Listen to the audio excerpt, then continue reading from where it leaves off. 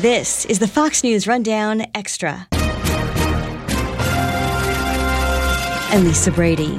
The crowded Republican presidential field has slowly but surely been shrinking, and the latest exit was a surprise announcement because of the timing. South Carolina Senator Tim Scott had been expected to at least remain through the Iowa caucuses and had solid fundraising, also qualifying for debates. But he failed to gain traction and said voters were telling him it wasn't his time. So Scott suspended his campaign and held off on making any endorsement right away, though one of his major donors immediately pivoted to Nikki Haley. The Democratic National Committee calls the entire Republican field extreme, as the party downplays President Biden's low poll numbers and criticizes former President Trump as dangerous. We got both sides on the state of the 2024 race, speaking with Ben Domenech, Fox News contributor and host of the Ben Domenech podcast, and Kevin Walling, Democratic strategist and surrogate for the 2020 Biden campaign. We made some edits for time and thought you might like to hear the whole thing. Thanks for listening. And if you haven't already, please subscribe to the weekday Fox News Rundown podcast. Now here's Ben Domenech on the Fox News Rundown Extra. So, first off, the president's campaign continues to talk about progress and argue, they need 4 more years to finish the job. Is that a strategy that could work with voters if they say it often enough and stick to that script? The White House's decision to try to lean into all the different mistakes that they've made over the past year, really when it comes to even branding the state of the economy as Bidenomics, is something that really a lot of Democrats wish that they wouldn't have done in the first place, but they seem unwilling to really consider any alternative. Unfortunately, I think this is a situation where the White House is so set in its ways that they don't know anything else really to do regarding the economy other than to embrace it as being the consequence of the president's decisions. That's something that is very risky according to the winds of the economy one way or the other. And whether you believe that Joe Biden is someone who is responsible for the state of inflation and mortgage rates in America or not, it certainly does not help matters that he seems willing to embrace that as being something that he's proud of, even as Americans are struggling with it. His party really wishes that he would do something different. Mm-hmm. I mean, Republicans have made the argument against the Biden agenda, both back in the midterms and again in the off-year elections this month. And Democrats seem to have better results than many expected. So should Republicans be changing their message in any way? I don't think that when it comes to the economy, the Republicans should be changing their message all that much. Given that you had the kind of overperformance among Democrats in a number of different midterm elections and also in these off-year elections in 2023, I think that there's a lot of things to consider around that. What are the different factors at play?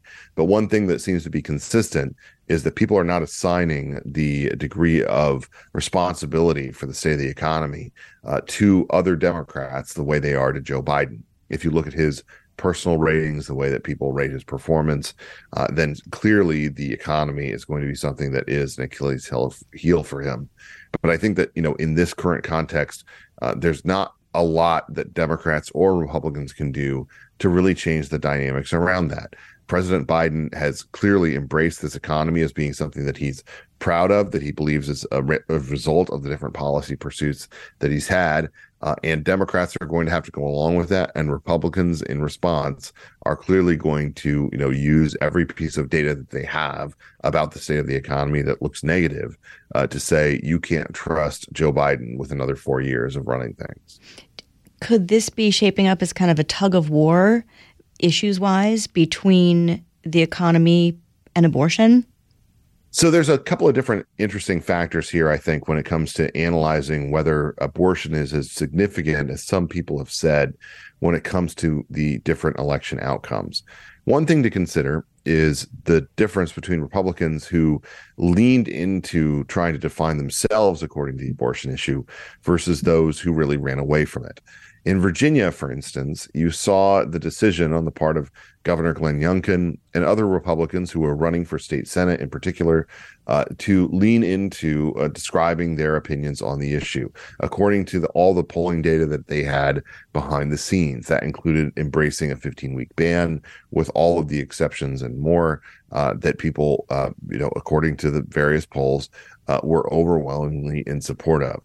And that's something that they ran a couple of ads on and certainly tried to, send as a message when it came to the campaign. They ended up coming one seat short of winning the state Senate.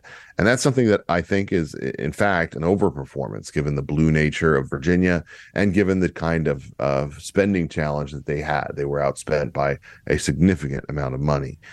On the flip side of that, I think that there are certainly cases where you can say the lack of response from Republicans led to a real challenge for them on the abortion issue. Daniel Cameron, someone who a lot of Republicans nationally look to as a rising star in politics in Kentucky, never really found the message that he could put on air to push back against a very powerful and a significant indictment of a pro-choice, approach to things. Basically, that Cameron was someone who was taking an extreme view on the matter. As Attorney General, he had to defend a view on the abortion issue that was viewed by many people polled as being more extreme, by being kind of out of touch with the general electorate. That's something that Cameron really never defended or pushed back against in any kind of way. He never ran ads on the subject, and he never really found the messaging on it. I think the takeaway that a lot of smart Republicans are having is that if you are going to take a position on this issue, and you really need to, given the inevitability of not being able to avoid it as something that Democrats are going to lean into hard, then you need to adopt a position and stick to it and be very vocal about it. Let people know where you stand. And that's something that I think is going to flow into the next year's elections, certainly, on the Senate level and on down when it comes to Republican efforts across the country. Senator Tim Scott suspending his campaign, though several other candidates with low poll numbers remain. How fast and how much does the GOP field need to consolidate to give anyone a chance, even, of challenging Donald Trump in the primaries? Well, I think it's already happened. I think that Tim Scott and Mike Pence dropping out over the past couple of weeks is actually something that really does lead to consolidation. Those who are supporting Chris Christie are probably people who, are going to be a tough pull for Republican candidates generally. And I think that those who are supporting Vivek Ramaswamy, regardless of what you think of him, are going to be people who are likely to go to Donald Trump if Vivek is not the ballot, as potentially a younger version of the same kind of thing. I think that in this instance, Ron DeSantis and Nikki Haley are really the only alternatives. They're people who, according to the New York Times polling, do beat Joe Biden. And they certainly have the kind of resources available to them to make use of any kind of early success within Republican primaries in order to really challenge the former president. But at the same time, we have to consider that, the overwhelming odds are in favor of the former president. He basically has all of the advantages of incumbency. And so from the beginning, it was clear that it was going to be an uphill battle for either of these candidates to really be able to take a hold. But what you have right now is a situation where Ron DeSantis has basically staked out Iowa as being his Alamo, where Nikki Haley has staked out her home state of South Carolina as being the place where she's going to make a stand. And if either of them are able to win either of those states, I think we've got a real contest on our hands. Ultimately, though, we have to remember that in 2016, in 2012, in 2008, Iowa went to Republicans who did not ultimately win the nomination for president. And that's very possible this time around, including for Governor DeSantis. Democrats presumably will keep hammering a message about MAGA Republicans being extreme. How do Republicans counter that effectively if Trump is the nominee again? The argument from Democrats that Republicans are extreme has a lot more truck in an environment in which people are satisfied with Democrat policies. In an environment in which they're not satisfied with Democrat policies, that invocation of extremism doesn't really have as much play. If people are satisfied with what they see from inflation, from mortgage interest rates, from the kind of effect on the day-to-day cost of living that they see coming out of Washington, and of course, other factors within the economy, then they're, I think, very sensitive to the fact that they don't want to be nominating or approving anybody who is in any way viewed as risky. But I think that in this current context, the level of dissatisfaction that we see from Americans across the board, including those Americans who are in the independent category, really does lead us to a situation where we have to grapple with a real challenge for Joe Biden or for the Republican candidate, whoever the nominee is, to try to win those independent voters to their side. And if Joe Biden is incapable of sending the message to them that he's a steady hand when it comes to the economy, when it comes to foreign policy, national security, the border, crime, all of the other issues that are dragging him down, then I think he has a real problem on his hands. And that's what has Democrats very concerned in terms of reporting about behind the scenes machinations and all the other considerations that are flowing into his campaign. What about RFK Jr.'s new independent campaign? Does that have the potential to hurt the Republican nominee more than President Biden? Robert F. Kennedy Jr.'s campaign is something that I think is very interesting, and not just as a protest vote.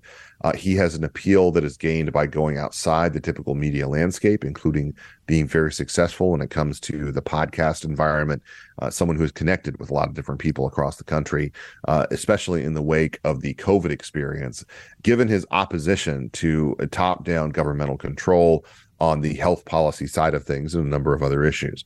That being said, he's someone who's never actually won office, elected office at any level.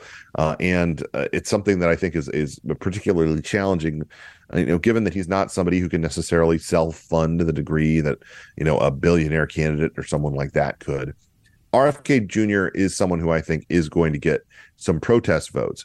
But what we typically see is a situation where someone like that polls relatively high at the beginning of the process, and then those numbers diminish as time goes on, and people tend to sort of recognize, well, I want my vote to count. I have to choose between one of these two major party candidates. That being said, we could really end up in a situation, given the fact that West Virginia Senator Joe Manchin has said that he's going to be stepping down and is giving serious consideration potentially to running as a third-party candidate. You could end up with multiple third-party candidates, all of whom are dragging away from the top, especially in a contest in which we know from the polls there's a significant plurality of people who are opposed to voting for either Donald Trump or for Joe Biden. Ben Domenech, Fox News contributor and host of the Ben Domenech podcast. Thank you so much for your time. Great to be with you. We'll talk to you again. Thanks again. Now, here's Democratic strategist Kevin Walling on the Fox News Rundown Extra. Yeah, let's do it. Okay. So, first off, the president has accused the media of only focusing on negative polls. There are many, though, that show him faring poorly on a number of key issues, including the economy. Should Democrats be more worried about that? Listen, I think polls at this point, a year out from the election, really don't show the actual nature of what the race is going to look like. I remember, back in 2011, Mitt Romney versus, Barack Obama. Mitt Romney was leading, Barack Obama in 10 of the 11 battleground states on an average of 5 points in each of those different states. So I think these early polls are pretty unreliable. I think what we've got to do is just hunker down, highlight, the president's accomplishments, especially on the economy, focus on that, flip a lot of people's perspective when it comes to that. The president is underwater with perceptions of his handling of the economy. And I think we've got to do a better job, breaking through and connecting with those folks and telling them, all the stuff that the administration has accomplished, right? You got these feelings out there and it's tough to shift those feelings, but we've got a year to do it.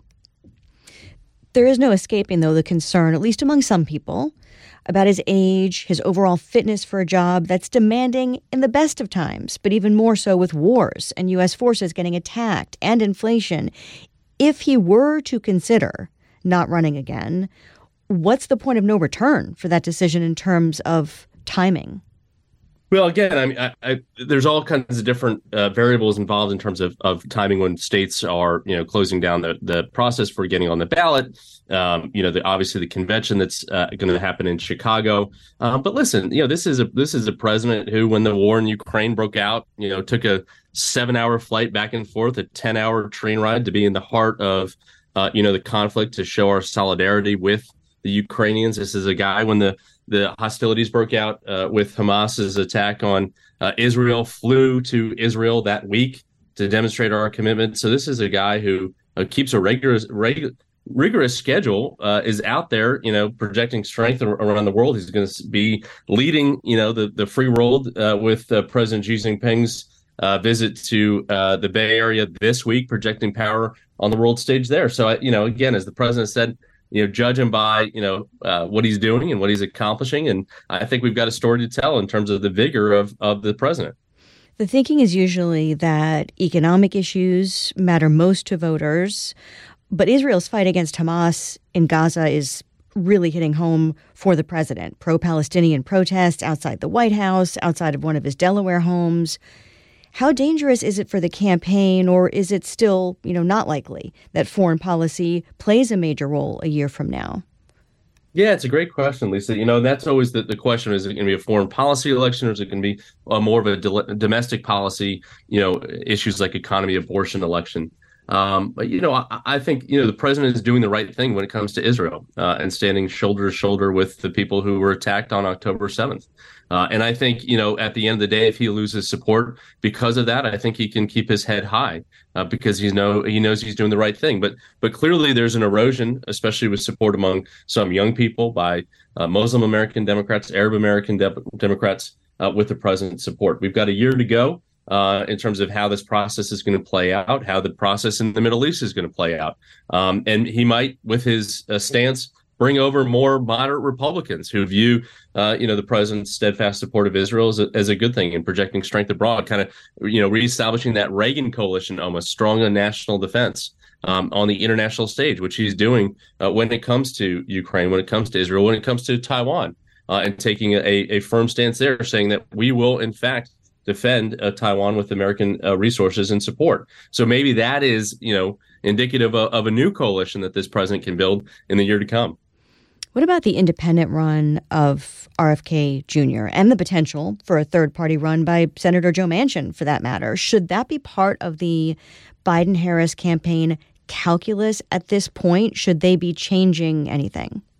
It's absolutely a part of the calculus, Lisa, and it's a great question. Listen, back in 2020, we really didn't see any kind of strong third-party campaigns. It was mostly between, obviously, the now president and former president. Just about 2% of Americans voted for a third-party candidate. Clearly, that was not the case in 2016. I am more concerned as a Democrat with Jill Stein's campaign, for example, on the Green Party, because the Green Party naturally has ballot access in the 50 states, could provide an alternative, again, as I said, for some of the young people potentially that are frustrated with the president's support of Israel. I'm less concerned about Bobby Kennedy Jr. In that it's difficult in many states to get on the ballot as a third-party candidate without a party backing. So if he, for example, was flirting with the Libertarian Party, which he has said he's not going to run with, that would be more of a concern, just because he can certainly run, he can certainly make a lot of noise. But at the end of the day, if he's not on the ballot in a number of key states, especially battleground states,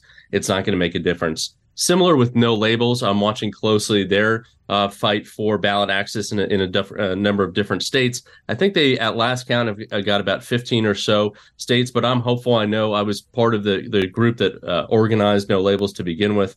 I'm hopeful you've got reasonable Democrats there that would see if they become a spoiler to the president. They have indicated that they will pull back and not do that if it's a Trump versus Biden dynamic. The president's campaign argues that MAGA Republicans have stood in the way. They need 4 more years to finish the job. It's not the first time one party or the other has made that kind of argument about needing more time to finish what they've started. Does that actually resonate with voters? I hope it does. I think, we'll spend a lot of money talking to voters about this, and a lot of organizers having these conversations. The president has a lot of unfinished work when it comes to bringing down the cost of more prescription drugs. He's been successful on that front, but there's more to do on achieving childcare, on strengthening education, all of these things that the president is focusing on in his reelection campaign. And you compare that to the leader of the Republican Party right now, who talked about, locking up vermin, in a speech in New Hampshire. This is Donald Trump, who smacks of fascism, really, in this address that he gave, where he indicated that he's not worried about foreign adversaries like China that he's coddled up to, but is more interested in fighting individuals at home, fellow Americans. That should give us all pause. So the president is going to campaign on ideas, on strengthening the economy as he's been doing, on those kind of things, Lisa, to your point, that we haven't been able to get done in the first administration. And again, it's a comparison. Elections are a choice between two different worldviews. And you compare that again to the all-out fascism that we saw on display, frankly, in New Hampshire. Is there any concern, or should there be concern, that fundraising could take a hit from the, pro-Palestinian protests and the fact that those protesters, some of them anyway, are accusing this president of supporting genocide? Well, listen, I mean, I look at Virginia as an example. In the most recent election, Democrats outraised and outspent, their Republican counterparts while this was going on. Obviously, the attack from Hamas was on October 7th. We had the elections in Virginia a month later and overperformed in most of those races, taking back, obviously, the House of Delegates and keeping the state Senate. So, I'm confident that the campaign will have the resources they need. They've outraised, all the Republicans combined in the first two quarters thus far in the race. So I'm confident that the president's campaign will have the resources to compete. Democratic strategist and former 2020 Biden campaign surrogate Kevin Walling, thank you so much for your time. Lisa, great to be with you. Thanks for the conversation. You've been listening to the Fox News Rundown. And now, stay up to date by subscribing to this podcast at foxnewspodcasts.com. Listen ad-free on Fox News Podcasts Plus on Apple Podcasts. And Prime members can listen to the show ad-free on Amazon Music. And for up-to-the-minute news, go to foxnews.com.